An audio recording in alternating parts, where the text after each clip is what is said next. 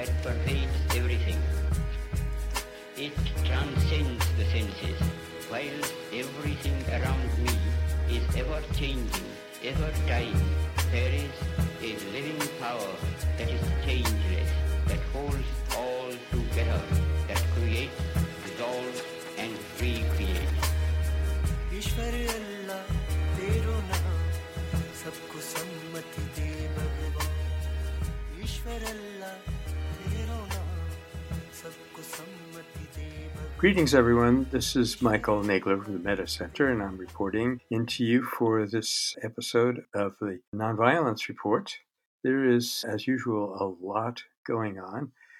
There's a very interesting angle on probably the most intense and difficult conflict going on in the world right now, which is the attempted so far anyway, in Myanmar. And one interesting angle is, I'll have a lot to say about the Myanmar conflict in a little bit, but an interesting angle that is in an article in the New Yorker is the internet access. We make such a fuss about the technology that's available or not these days.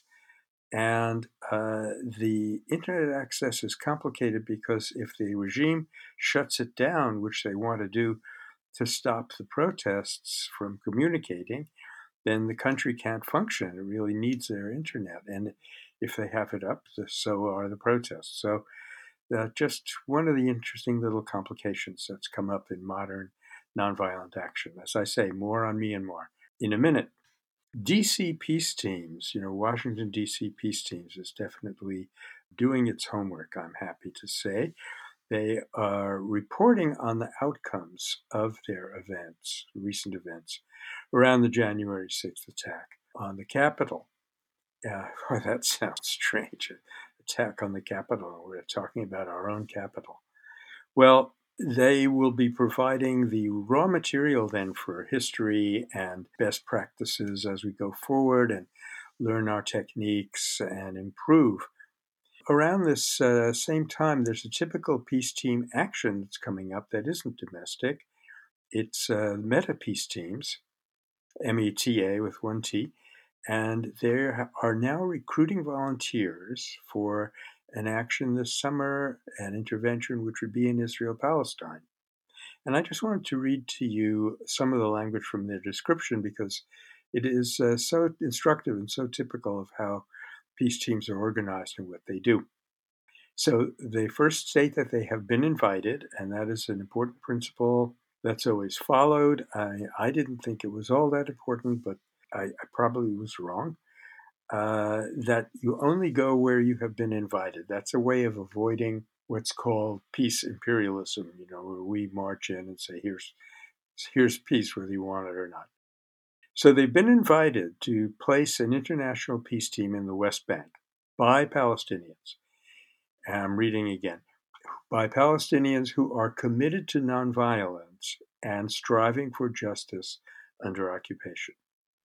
So that's another important principle. We try to limit our services to communities that are committed to nonviolence for the obvious reasons. And the next part I wanted to stress is that team members will be prepared through an extensive training program.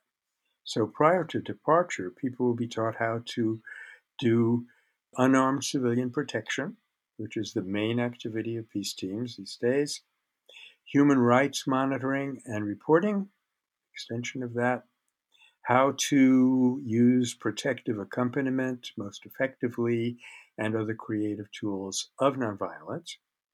The preparation also includes learning the culture and history of the Palestine-Israel difficulty in the West Bank.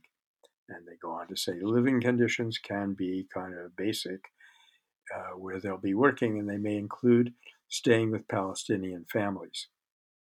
So I've always said that the basic training would have to be three parts. It would have to include local conditions, which was the last one I just mentioned, basic principles of nonviolence, and the specifics of accompaniment and other activities done by these teams.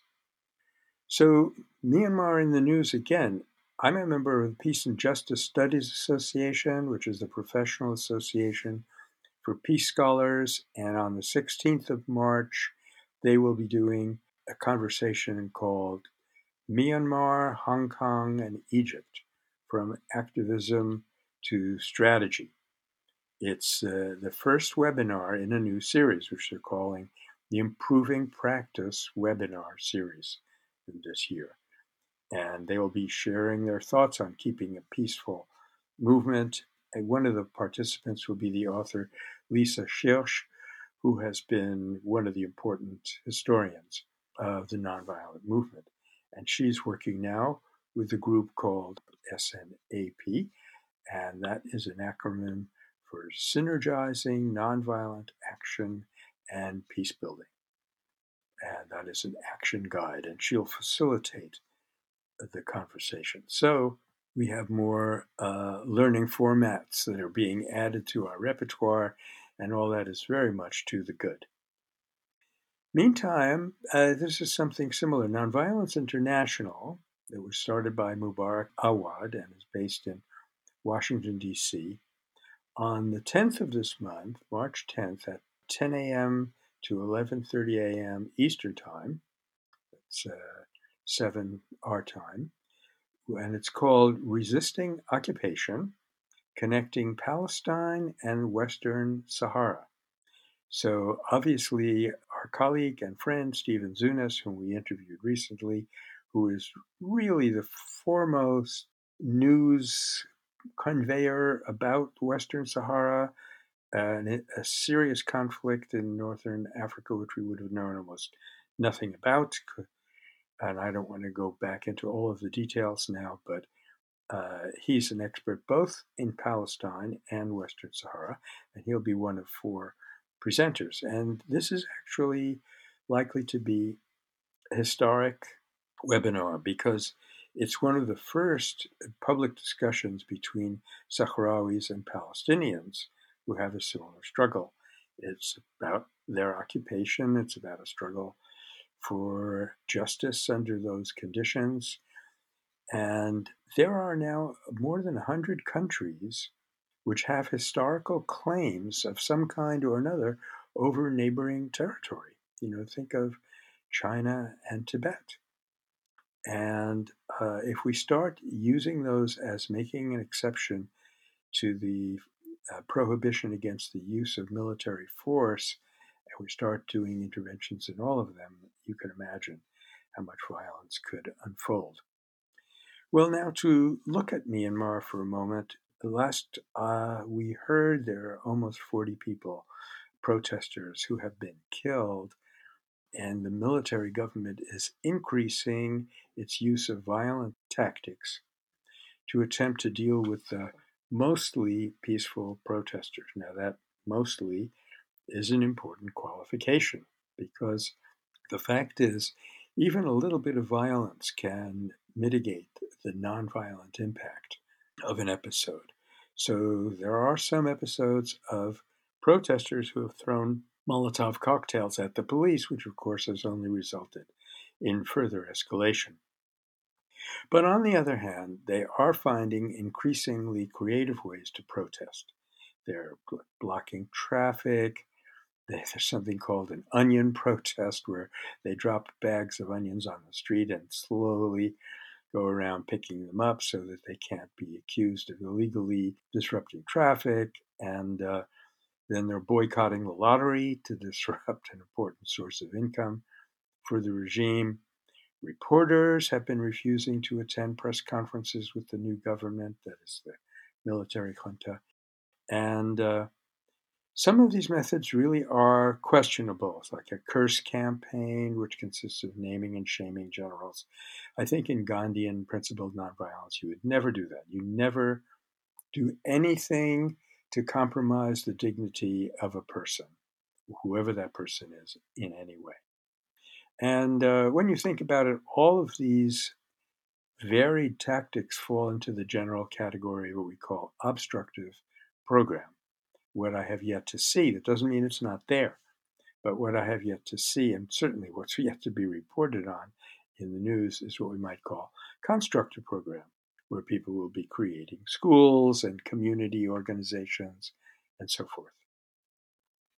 Well, to move on now to another resource, even in death, it seems, the great Abdul Ghaffar Khan is making peace and making contributions to nonviolence because his biography, My Life and Struggle, has recently been translated and just come available to us through India.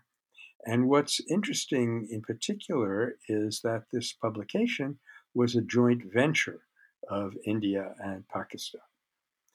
So there is an increasing consciousness, in fact, among the Pashtun community, or used to be called the Pathans, who are against oppression and war, and that has led to a resurgence of interest in Bacha Khan, his powerful weapon of nonviolence, his emphasis on including women in all walks of life, his belief in religious tolerance, his legacy of speaking truth to power. Now, all these things are of increasing relevance.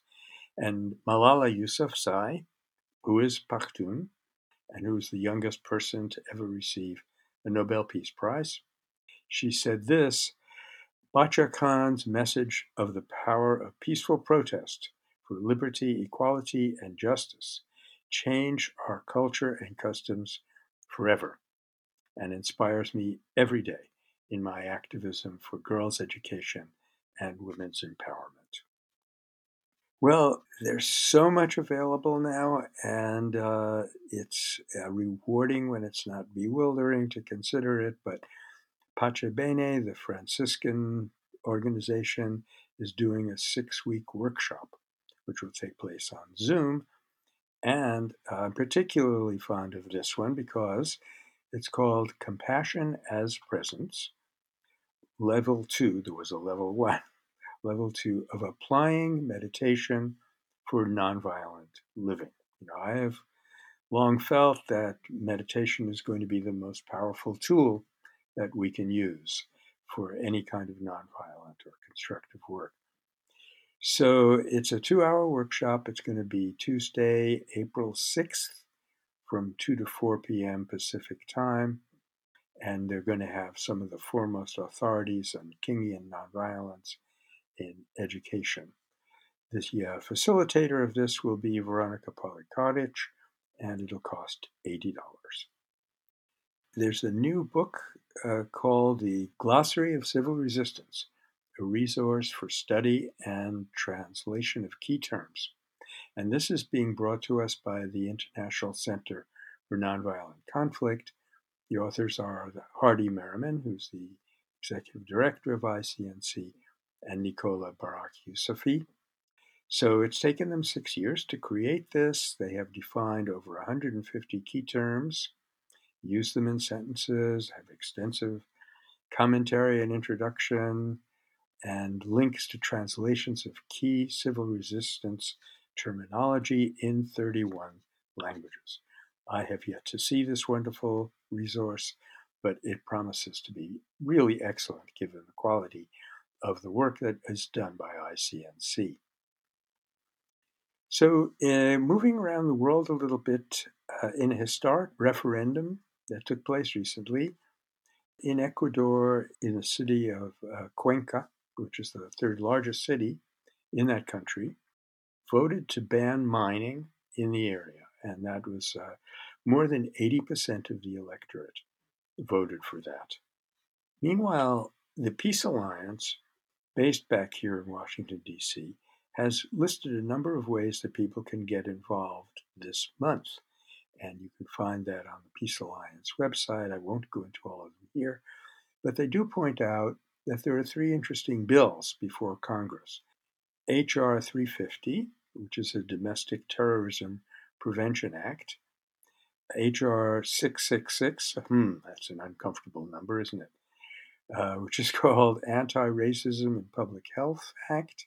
And finally, the sponsor of this one being our Oakland representative, Barbara Lee, H.R. 1111, to finally establish a Department of Peace Building. something that was originally proposed, if I'm remembering correctly, in 1784. So, you don't want to fool around with peace. There will be an introduction to restorative justice workshop also on March 6th, and an advanced one on March 20th that the DC Peace Teams, who I mentioned before, will be doing. And you can get their information on DC Peace Teams website. One more thing, meanwhile, from Meta Peace Teams, I mentioned a big resource of theirs coming up later, will be a workshop called Stories of Nonviolent Tactics De-Escalating Tension. As we've known for some time, when it comes to teaching people how they can behave and what to do, nothing seems to be as effective as story. Several books in the education field have kind of established that. You can try to explain to young people why they should behave in a particular way. It's not likely to have much effect. If you tell them a story, even if you don't tell them the meaning of the story, the impact at the end, they will get it from that narrative because they identify with the characters. So I mentioned that things are heating up in Myanmar. Unfortunately, the same is happening in India, where the government also has been increasing their tactics, unethical as they are, because they have been made increasingly uneasy about the protests. So they've been doing things like cutting water, electricity, and telecommunications for the activists who are camping at the protest locations. And this escalation of theirs seems to be backfiring as it's drawing in tens of thousands of new protesters. Now, this is a good example, what George Lakey used to call a dilemma action, where you put your opponent in such a position that if they don't try to repress you, of course you win. And if they do try to repress you, you also win because the backlash that we're seeing happening now in India. It still remains a very tense situation that requires changing in tactics and another way of approach because the protests and the repressions are just being very costly and not really seeming to move the conversation forward.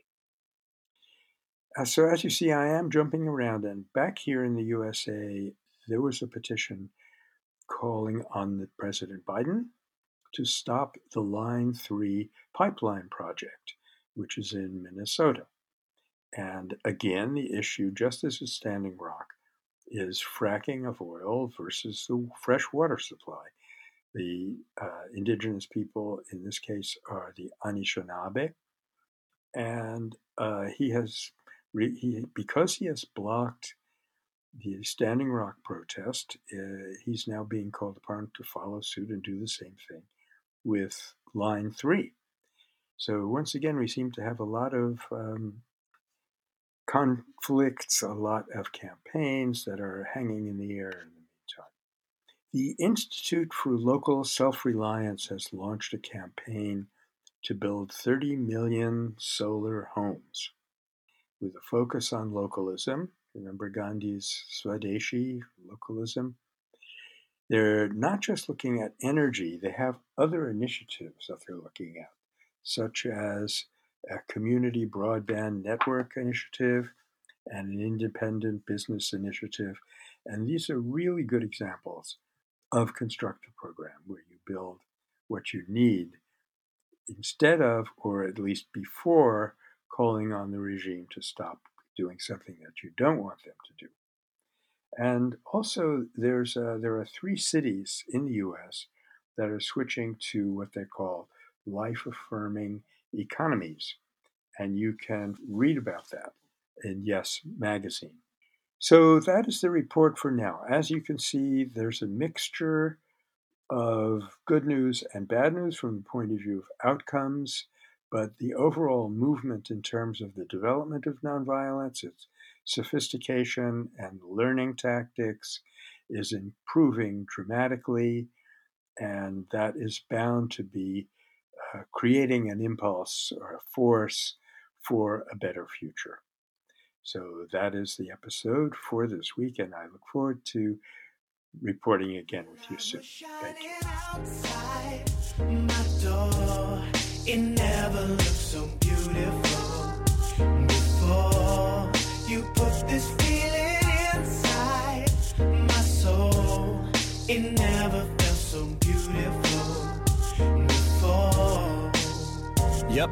Yeah, beauty comes in the strangest ways, like seeds turn into grass and grass made to graze. Like 2 legs on a newborn, that's half amazing, and the other half is the mother that bore the baby. Beauty could be all the models all across the pages, but really that's just looks that comes and goes with aging. Real beauty is the beauty of love and patience, embracing your kids instead of trying to change them. I've seen so many things beautiful across the places, a spiderweb, a sunset, a vast oasis. The world is full of miracles from present to ancient, but our egos in the middle of it say it ain't. We gotta take it back to the days when we laughed and played with little toys, big dreams like I'm driving a spaceship. You could join me if you think space trips are amazing, or been waiting for the day to have a dream and then taste it. Outside my door, it never looked so beautiful before you put this feeling inside my soul.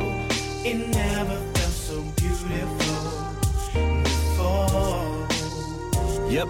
Yeah, what's more beautiful than 2 grandparents sharing love like 2 doves, but it seems transparent. Yet for cubs like us, marriage seems so daring, but they play it cool like, it's not that scary. And that's carried to the youth and their posterity, proving love can spread instead of being a rarity. So Gates makes a bill, gives a meal to charity, and that spills to the villages that need the care. And see, it's beautiful how those with barely anything can survive and live more merrily than those with mansions and cars with leather seats. I guess greed is just a human tendency. But whether you're from Thailand or Tennessee, the sunlight shines with the same intensity, like miracles that are always sent to. We figure beautiful is what we all are meant to be. Outside my door, it never looked so beautiful before you put this feeling inside my soul. It never felt so beautiful before. Yo, Jay, take him to the bridge like So alive, everything I feel inside. so beautiful, so I smile. To everything that's wrong in life, I knew moms was right, now I got God in sight. So I pray, Take the blue skies from the gray. so beautiful every day. Every day I dream about how it's gonna be a better place. Shining outside my door, it never looked so beautiful before you put this feeling inside my soul. It never felt so beautiful